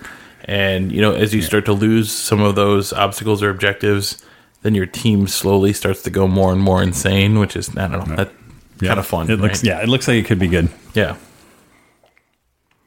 Josh, what do you got for next one? So I saw this game that sounded interesting by Arcane Wonders, and they'll have it for sale at Gen Con, called Viral. Mm-hmm. And essentially you're a virus that has infected a human body, and you're trying to spread inside the body to vital organs and things, and the immune system of the body is trying to attack you, and also other viruses are trying to snuff you out. It's 2 to 5 players, and so as you can gain control of certain zones, certain vital organs and things, and you gain viral points, and that's the victory points at the end. So sounded interesting, kind of a new take on area control. It's a deck builder and hand management type game as well. So sounded interesting, kind of up my alley. Very cool. I'm going to dive right in. I'm coining this the Summer of John Gilmore. Yes. He's got 3 relatively popular, lot of buzz coming into Gen Con titles that he's been either the lead design on or a co-designer. The first of which, Dinosaur Island from Pandasaurus Games. You're basically rolling dice, collecting sets to construct dinosaur DNA and bring back raptors. And it is Jurassic Park, the game. Yeah. But it's got with this a little cool happier 90s theme. pop art. Yeah. And what's really cool that I learned is Kwanchai Maria, the artist that does this 90s pop art. I'm glad you said that. Did the art for Frontline No Comrades from Anvil 8 Games that we've talked a lot about in prior episodes. So it was cool to make that connection and see an artist that I was familiar with who's does a lot of board game art. So Dinosaur Island, Pandasaurus Games, and then Wasteland Express. Wasteland Express Delivery System, I think, is the full title. Also, John Gilmore, pick up and deliver in the post-apocalypse. So you're doing these truck routes and trying to get across the desert wastes. Action point allowance, dice rolling, a modular board that changes and expands as you play. So that should be pretty cool. Yeah, kind of got a Mad Max theme to it. Yeah, it's just totally cool. Post-apocalyptic. And I can't remember the artist there, too. Super cool art. Again, I think it's a guy who's done some graphic novels and stuff like that. So a very unique style, and it looks pretty cool. And I'm hoping, we're talking about Gen Con, but I pre-ordered Wasteland Express. They're saying I should get it before Gen Con. It'll cool. So it might come to me with Gen Con, but I might get it before, so I don't have to worry about trying to stand in line for it. Well, and the one thing they also mentioned was there's a narrative storyline element to it as well, with comic book illustrations and that sort of thing. So definitely cool to add that type of flavor to the game. So yeah, and then John Gilmore, forever known for Dead of Winter, the Warring Colonies expansion from Plaid Hat will be there. What's kind of cool is it's 4 to 11 players, but you do need to have Dead of Winter, the base game, and The Longest Night, Dead of Winter, to play Warring Colonies. You need both? I haven't looked. Okay, because your Warring Colonies are you need the two different. You need the two different. The Longest Night. So don't go looking to pick that up and think it's standalone. You must in fact have the other Dead of Winter games. The other 2 standalone games to enjoy Warring Colonies. Yep. So, and it's something that really, John Gilmore is awesome. I think something to think about.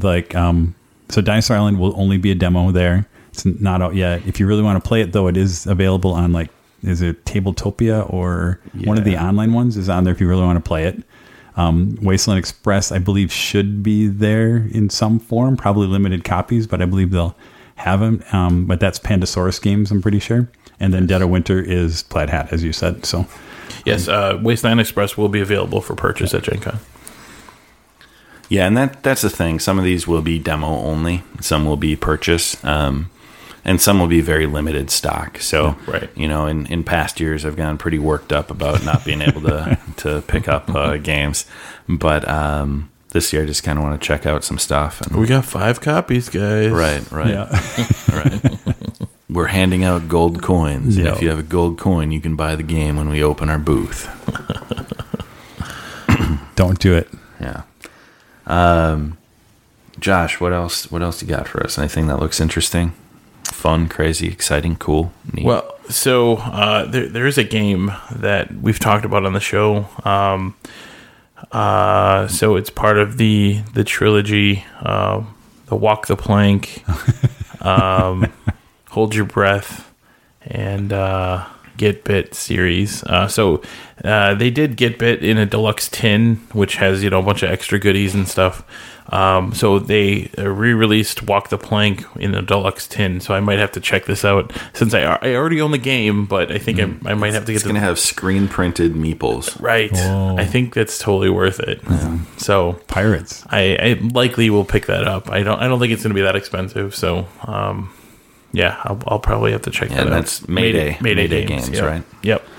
Definitely a fun game. So check it out. Troy, anything else? I have a little bit of a laundry list of expansions. There's a lot of expansions for kind of cool games all coming out. So it's really quick. So Splendor, there's an expansion coming out. Splendor's a game that gets a lot of time because as a quick thing. So Cities of Splendor should be out, and I believe it'll be out for purchase there. Ashes, again, Plaid Hat Games. Oh, such a good game. The game. So they have two kind of bigger expansions that are coming out. Again, the art looks really good. That's something I might want to. I don't even own Ashes. Ty does, but this might get me to actually buy Ashes if some of these expansions look good. An expansion for Sheriff of Nottingham, which is the bidding game. Which is a fun game there. So I think we'll have to look and see if bluffing. See if this the Merry Men, right? Yeah, Merry Men is that, and see if it's worth it. If it's what it adds to the game, because the game itself is already pretty good. I don't know. It takes it out to 6 players, which I think is really cool. Because that becomes a game that's, if you have a bigger group, you can then bring it out, and adds 5 different ways to play, 5 modules that you can add in and use as you see fit to expand your Sheriff of Nottingham experience. So cool. That sounds pretty cool. And that's Arcane Wonders. Thank you. And then a whole bunch of code names, which was kind of the hit of Gen Con last year, was the code names. You're seeing a bunch of different flavors of code names. There's a duet version, which I believe is like a one-on-one version there. And then there's, I think USopoly are doing a Codenames Disney and a Codename Marvel branding of the original Codename. So I just want, those could be kind of fun to see what they look like. I don't know if they'll be for sale at Gen Con, but they'll definitely be displayed and demoed. Cool. Awesome. I'm going to zip through a couple real quick that were either related to prior Kickstarters or should be pretty successful. So Cephalofair Games is demoing Founders of Gloomhaven. Gloomhaven was a kind of campaign-based game that was a huge success on Kickstarter. It's moved very high up on the Board Game Geek rankings, and this is set in the world of Gloomhaven before Gloomhaven really takes place. And it's a tile placement city building game. So you're building the city of Gloomhaven. What's unique is you represent a different fantasy race that brings limited amount of resources to the table. So there's an auction trade mechanic that forces you to interact with other players in order to get what you need to contribute to building the city. So it's cooperative in that you can't build the city on your own, but it's definitely one of those strategy adversarial games. So Isaac Childress did that one as well. Cryptozoic had done a Kickstarter for Walking Dead No Sanctuary based on the Walking Dead TV show. So I think some of the art will be that, but it's really interesting with that game. There will be a leader in different turns, and as you make decisions, you'll have like a stress level or anxiety that builds. So you might not always make the best decision for the group.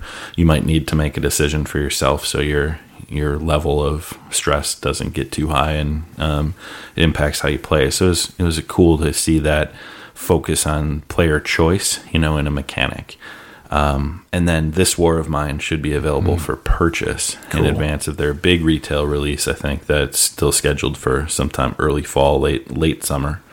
But they will. I don't exactly know what booth they'll be at. It's like Galacta or something was what was listed on Board Game Geek, because I know it was Awaken Realms and they're a European company, so I don't know who video game company. Through. So yeah. But allegedly, This War of Mine will be available, and we talked about that. I think episode 4 did kind of a solid review. So I'm very excited to see that title. And then really, we have covered a lot of the really important stuff. I don't know, Troy, did you have any other ones you wanted to touch on? Should we do some of the weird ones? Yeah, let's do weird ones. All right. So the weird ones that I found, there's this one called Con 521. Don't know if I recommend it, but because it's basically going to be Gen Con, the board game. So all the trouble you had with hotels, all the trouble you have getting games, when you run out of money on Saturday midday, all of that you're in a game that you can play with your friends to figure out who's the best at navigating a con. So while you're playing at a con. So yeah, you could have this surreal experience of doing a con. So I think that's a Kickstarter that they're demoing and the thing. But I saw that and it seemed like, all right. I kind of get why you'd want to do that as a game, but maybe not. Maybe you should just go to the con and then you can LARP it. You could LARP it basically, right? By going to an actual con. Yeah, you definitely could. Kind of on the off the beaten path of games. I want to check out Victory Point Games. I saw the designer, Chris Kluwe.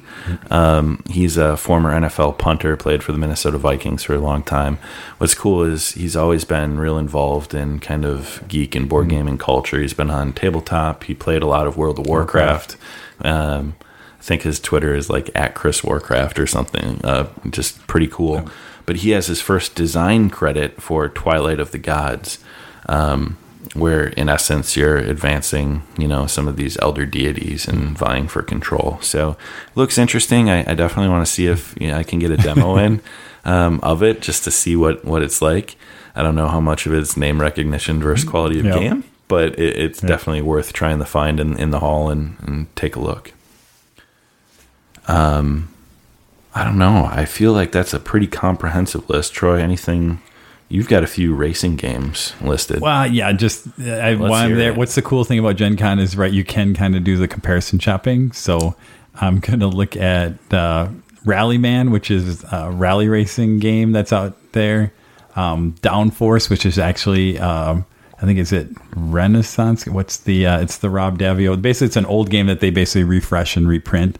Downforce is a racing game. And then Pit Crew, which is a Jeff Engelstein game that's coming. I think it's Stronghold also that's putting that out, and that's actually out now or just been released, but it'll also be at Gen Con. So I may look at those and figure I kind of like racing games, so I might look and see which one of those kind of hits the right spot and grab, and I might grab. So very cool. Jeff Engelstein, speaking of that, before I forget, is partnered with WizKids, which is a little weird to see WizKids in the board game space so much, but they've I feel like it was the one of the lead guys from Z-Man that went over there a year or two ago, and he's brought a lot in. And Engelstein's a great designer, is doing The Expanse, the board game. So once again, a couple episodes ago, we talked about what a cool theme it would be to have a game set in The Expanse. And here's a board game, Area Control. So I'm assuming the Belters, Mars. It's what I heard is it's the engine from like Twilight Struggle. So so it's like that, but not two players. It's like 4 players, but so it's really kind of that card event based thing happening. Vying for control of the regions. So it sounded that when I heard that cool. Made me interested. Yeah. That made me, because I could see how you could make that work with that kind of an engine. So so very exciting. Anything else that we missed? I know that was rapid fire games we're looking for. There's probably about 400 other games if you're really interested. Go on Board Game Geek. BoardGameGeek.com. Go to the list. And I just want to give props to Board Game Geek. Every year they've had this list, but this year they really put some structure around it in terms of you can kind of go through. You could kind of tag things that you think are interesting, and then it filters the list for you. So now when I go to Gen Con, I can pull out my phone and pull up my list and see what were the things that I really wanted to go check out. So I kind of props to Board Game Geek. So that site, and they have it's a legacy site, so there's a lot of struggles to make that thing usable, and I think they've been doing a good job of kind of pick off the pieces that they can make better, and this is one case where I think they really did a nice job. Absolutely. Agree. We would be remiss if we did not talk about our friends at Anvil 8 Games and some of the stuff they're going to have. I intentionally left them off of my things and games I want to check out, because there are a few things that are very exciting for them at Gen Con. The first of which is they'll be running, I think, 4 sessions of a new role-playing game that's in development in the first exposure room. So definitely you want to check that out. I haven't done anything in the first exposure room, so I'm not sure how you purchase tickets or sign up for events, but I know they do have scheduled slots. So look on the site, see what you can find, Anvil Lake Games is running the role playing game set in the Ethereum world. So, ResX, the faction book that was written by a friend of the show and one of my fellow gaming buddies, Paul, will be at Gen Con, available for purchase. With that ResX kind of official launch, they've had the minis out for a while and available and doing some of the events. They have some new miniatures for the ResX Sirens and the Aether Watchers, which look really great. Excellent resin. We've talked about Ethereum's quality, of miniatures and presentation. So the book is chock full of awesome art, really great narrative, and rules for the faction, and then the new miniatures. They're also going to be previewing new sculpts for an upcoming, I believe, a faction called the Ramox. Will and Brian will probably assault me when they hear how I pronounced it, but they will have those on display. So big booth presence. They'll have Frontline No Comrades. They'll have Ethereum going. Get your demos, pick up some product. They're a great company, and definitely recommend checking them out. All right, let me catch my breath because we are getting very close to the end of our Gen Con prep. So we talked a little bit about that new friend and the person we want to give some tips and advice to. What are you guys most excited about if you can just cut your new friend loose and say, I'm going to go do this thing, and I'm most excited about it for Gen Con? Josh, what about you? Yeah, if you're there with friends, one of my favorite things is pretty much every night we all get together and play at least, one or two games. Usually it ends up being a handful of games every night. Just that time we all have together, that we may not always get that time outside of Gen Con, or we may not always see each other. Everybody getting together in, hotel lobbies or other people's rooms or wherever we end up getting together. The after hours gaming is my favorite. So, and seeing everybody. Yep. And it's kind of funny, like you always have the ebb and flow of because people, usually not everybody's there for the whole time, right? You'll be there for whatever, maybe 4 to 5 hours, maybe sometimes, but some people will drop in and for a while, and you'll see people that walk by and they'll come in. So I think it's that whole social aspect of kind of the mix of all the people that are there. And it's just been cool over the years and years about as kind of the group has grown, right? We have kind of the core group, and then you have kind of the people who are friends of friends that you get to meet, and it kind of keeps growing, that group, year after year. So it's pretty cool. Yeah, absolutely. Excellent. That network is definitely cool to see grow and expand, and the meetups and options available.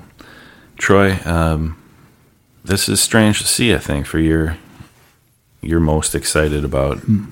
Well, and this is usually I'm not, because basically Josh does all the work, but I am really looking forward to the one True Dungeon I'm going to do on, I think Friday we're signed up, but just because it's going to be all of us. Yeah. And so again, True Dungeon is really cool. Again, you're in the basement of the Lucas Oil Field, and the amount of production they do.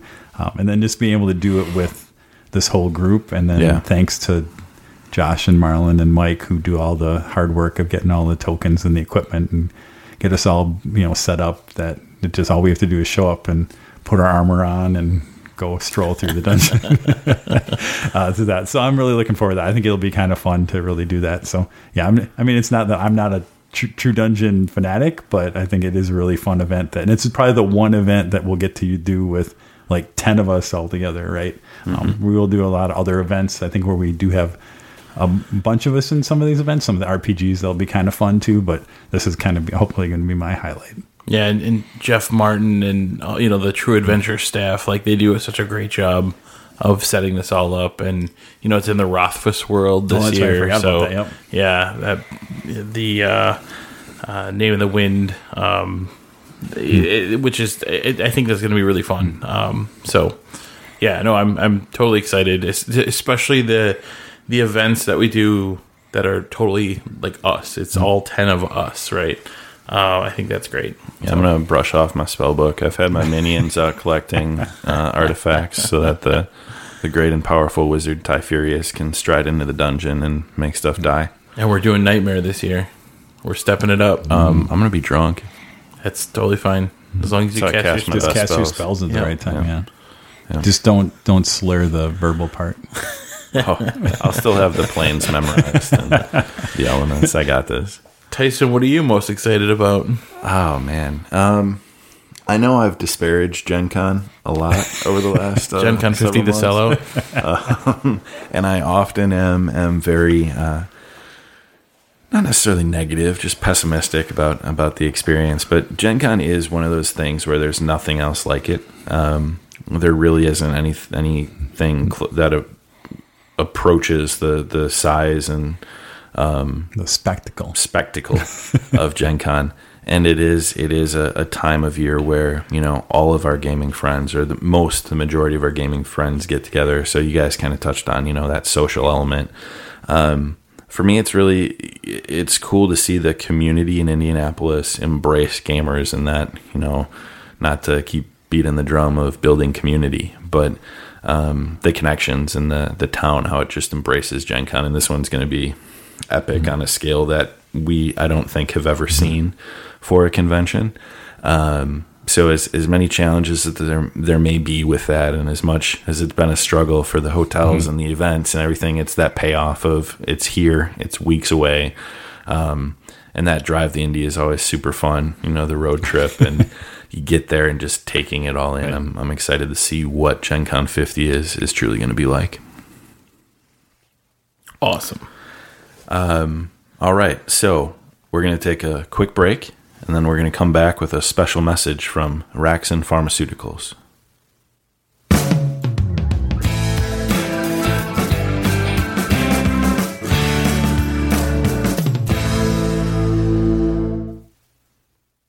In a time of increasing crisis, Raxen Pharmaceuticals is the steady hand ensuring the health and flourishing of civilization. Raxen Pharmaceuticals has partnered with nations around the world to provide resources needed to confront recent threats. With the support of local volunteer teams, Raxen ensures security and safety for all.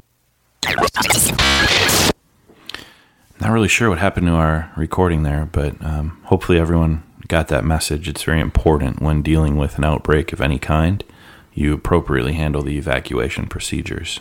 So, with that being said, we can get right into our Play It or Slay It, where we're going to talk about a card game, a cooperative card game from Plaid Hat Games called Raxen. What's really cool right off the bat about Raxen, I'm tipping my hand. It's really interesting. Yep. They did the initial release all through social media and a website. There was no send it out to retailers. They didn't drop it at a con. They started this hashtag Raxen with these messages about evacuate. Raxen Pharmaceuticals needs your help, and these different messages that as you went to myraxen.com and saw the message and saw what it was all about, they portrayed it as if this pharmaceutical company is recruiting contacts in cities to help them. And the game sort of proliferated, spread like a disease or a virus. Like a virus. Yeah. And when you go and you had to find somebody, so they farmed out invites to a group of people, and then you have to find somebody with a copy to get recruited to their team. Which was very interesting. So I went on Twitter and I just sent out a general hashtag Raxen, help, who can help me find a way to stop this outbreak. And a guy reached out to me, Patrick from Texas. He's on Twitter as at LeftyWriterTX, and he has a blog that he does a number of topics, but most recently he did one about Plaid Hat and surviving in the dead of winter world. So kind of a cool write-up and at pnewmantx.blogspot.com. So thanks, Patrick, for finding that and sending me a random stranger through Twitter an invite, and it's been nice to pay it forward and get a message from on our Facebook page from a guy in Indiana to send it on to, and sent it to Troy. So I've got one left. I know Troy's got a couple left. So if you hit us up, at Gen Con, maybe we'll have a couple of recruitments left. We don't know, or in advance. But a very interesting marketing of a new game. And you go on the website, you buy the game. It was $39.99, free shipping. They sent it overnight to me. I ordered it. It shipped the next day, and I had it the following crazy. day. Yeah, I had it within like 3 days. Yeah, of when I jumped on it, ordered it. Yeah, and I had a similar. I had seen. I think it was Gilmore, who I follow on Twitter, just had a picture of the Raxon box. And what's cool is when you get it, that's all it is. It's just a plain cardboard box. It says Raxon on it. So I'd seen that, and then I didn't. I'm like, I don't know. And then I'd seen what Ty. All of a sudden, Ty kind of got after it, and I'm like, oh, hold it. This looks really, really cool. But ultimately, a little bit about the game. So price point $39.99, free shipping right now through Plaid Hat. I'm sure eventually it'll hit a retail release, and that was kind of their launch. It's designed by the producer from Dead of Winter, J. Arthur Ellis. He was the producer on that game. He was the designer on Raxon. And the art was done by Fernanda Suarez, who did all of the art for Ashes, which is fantastic. Yeah. And a lot of the Dead of Winter character art and different things. So it's firmly set in the Dead of Winter world prior to the outbreak that takes place in Dead of Winter. And you are working to quarantine healthy people in your city by manipulating cards and on a board and playing using different actions. So it's kind of an action point allowance. Card game and manipulating the board state, but each action you take has a consequence. That's the cool wrinkle. So you have to really limit what you do to not totally screw yourself later by the consequences. And but then that's the balance, because you have to make sure you're taking out enough of basically you're laying out a grid of cards, and as you go through your actions, you're basically weeding out the uninfected from the infected by doing different actions. And you're kind of moving them out of the grid and either going to quarantine or they're going in, or they're getting evacuated. And then when basically you play until you're like, oh, these consequences are too painful. So I'm gonna stop. Basically, I'm gonna pass. And then at the end of the turn, basically how many people you are still on that grid, infected in that grid, kind of feeds on itself. And then when you kind of reset the grid and go again, but the more people you leave in there, the hard. Basically, you're burning down one of your lose conditions. Because you have an infection deck that you're adding cards for every person you can't save. Every infected you leave out up to a max of 4, you're adding back in, and your infected are moving from quarantine back into the city population deck. So as you're saving people, the game's getting harder because you're getting more infected out. And there's only your finite set of people you're trying to save gets less and less. So in the mix, there's only at the end, we had it down. I have not won yet. We had it down where we had 4 left in the mix, but we couldn't get through the whole enough to find them to get them out. We won with an asterisk. Yeah. We were playing one thing minorly wrong. The last turn, we needed to save one person, and we weren't recycling people back in when it would tell you to add a person, and the draw deck was empty. We hadn't been cycling back in, so we would have drawn through the infected deck that turn. Mm-hmm. But the mechanics were pretty simple. Read through the rule book, understood the actions, played it with 3 players. On the easy mode, we played the intro. So it's still pretty hard. Because you can manipulate the decks as you go, which I thought was pretty cool too. That there's some different levels you can play it on, and the different characters. Each of I don't know how I can't remember what there's 6 or so different people, 5 or 6 people you can. I guess I could look that you can get, but they kind of each have some basic actions the same, but a lot of their actions are all kind of special and whatever, and so it's really trying to, of the people you have, how do you kind of maximize the efficiencies of the different powers or different actions that each of your characters that you may have taken. So again, there's a lot of replayability here by just the different combinations of characters that you have. And I don't know, I haven't found are any more or less better than others. I don't know. I think it's a combination of a certain combination of characters might be the way, depending on what style you want to go to. So yeah. What Josh and I thought was pretty cool too, we each chose a character that we recognized from the Dead of Winter world. A couple of the characters are available characters in Dead of Winter. So I think you were Thomas Hart, the military guy. Yep. And I was Gabriel Diaz, the firefighter, that we often would joke in the Dead of Winter game, what their personality's like. So it's kind of cool to see them before the outbreak.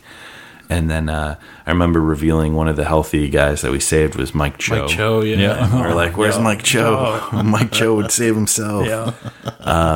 So some Dead of Winter tie-ins, and you see some of the art and there's just a lot of similarity, which is pretty cool approach to a totally different game. Yeah, and everything. So that's all super cool. And then there's the other layer of these Raxon cards. Yeah. So different actions and what's the abilities and the consequences trigger drawing a Raxon card. And these are a kind of a similar to like a crossroad card you'd see from Dead of Winter, where they're gonna.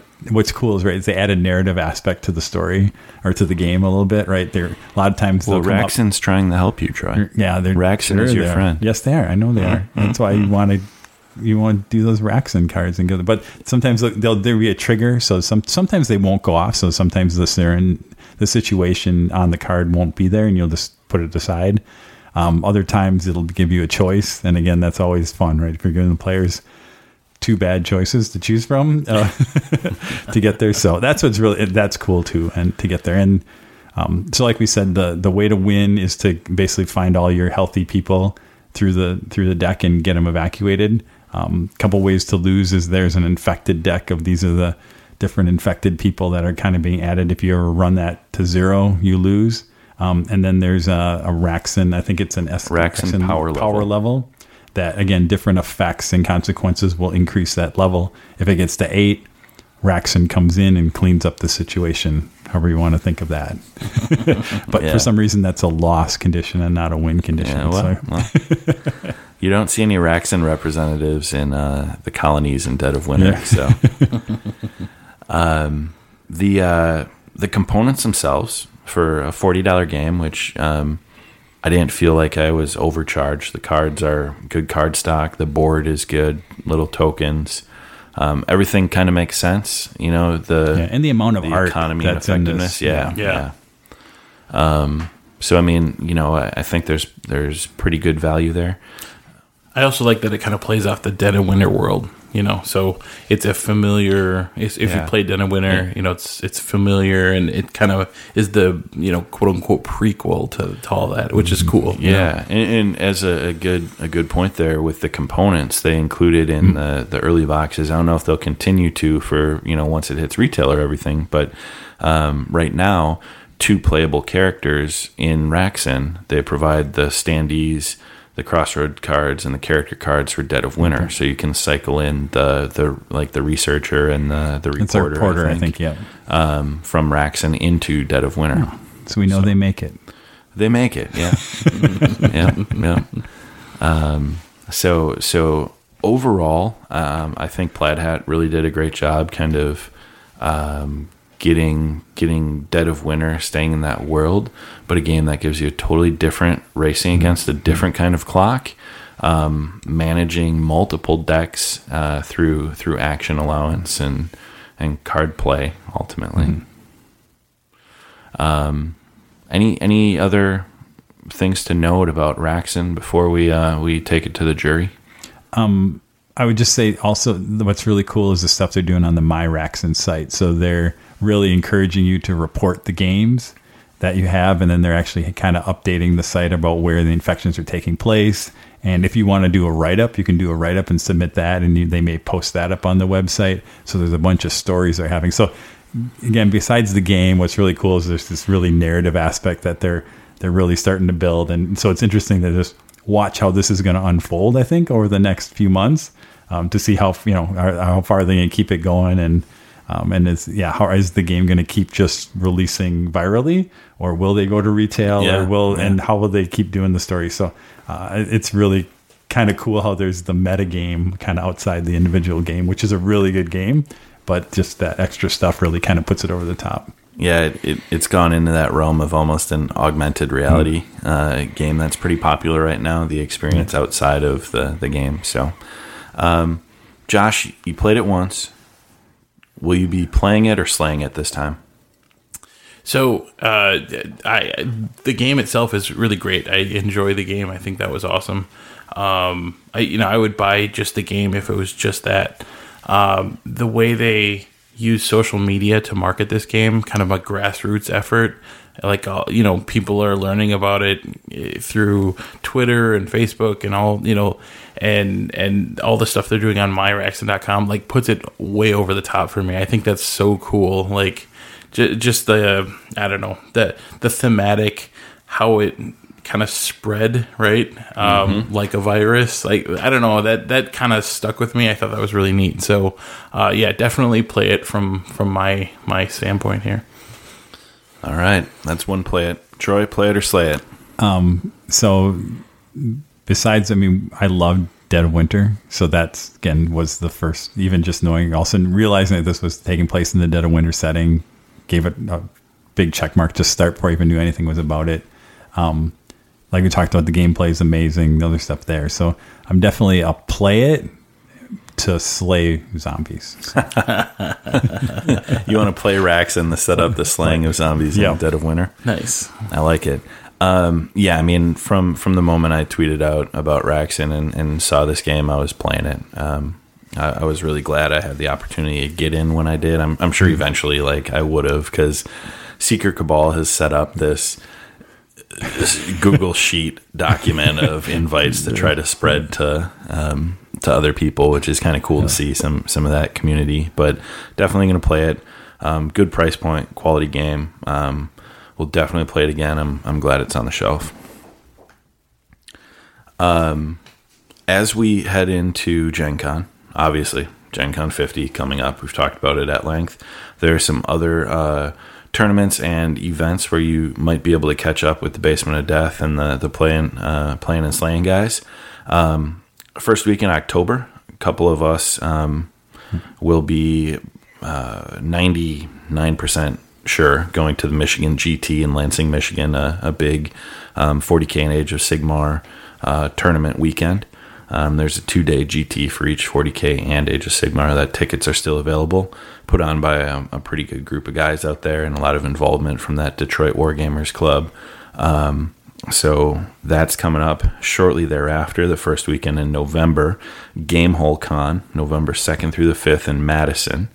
By the time we are at Gen Con, event registration will have passed, but that's coming up here quickly. I think we'll be there in our usual turnout. Maybe the True Beard will not be, but we have a baby due right around that same time, so we'll see if we can hold off there. Just make a stealth check and sneak out. Yeah. And then myself, pretty excited. It's lining up. I'm going to be headed out to PAX Unplugged in Philadelphia, November 17th through the 19th with Yin's guys from Anvil 8. So I think I'll be on the volunteer roll. Is that like a payroll when you don't get to pay? Right, we don't get paid. Yeah. But I'm gonna try it. It looks like the stars will align, and I'll drive down to Chicago Wednesday night and out to Philly with Brian for a road trip. So that'll be cool. PAX Unplugged supposed to be pretty cool. So yeah, I think it's their first. Is this the first Unplugged one? Or second? I believe they started early this in the last year. Yeah. So yeah, and I know maybe there's an option we may hit PAX South down in San Antonio around the October. Oh, cool. Depends if we can get the stars to align right. But awesome. We've been saying is that may be in the cards. Excellent. So that's where we'll be at. Hopefully you guys have enjoyed the show. Please do us a favor and leave a review on iTunes. That's the best way that we can definitely reach other listeners is let them know if you like what you hear. Leave us some comments. Twitter at Playin' Slayin' Show, Facebook at Playin' and Slayin'. You can find us on all sorts of social media through the basementofdeath.com website.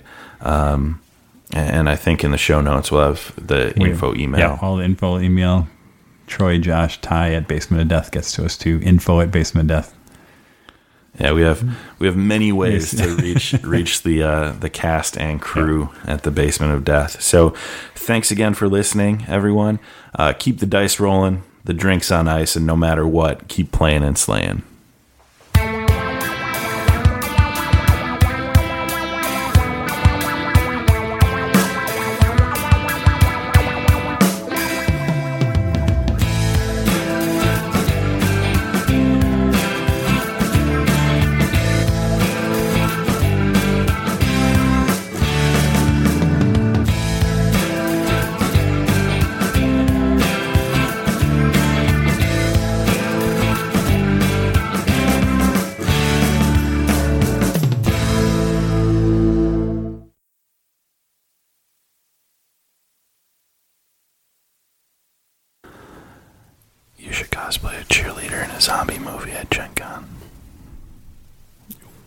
much of a cosplay.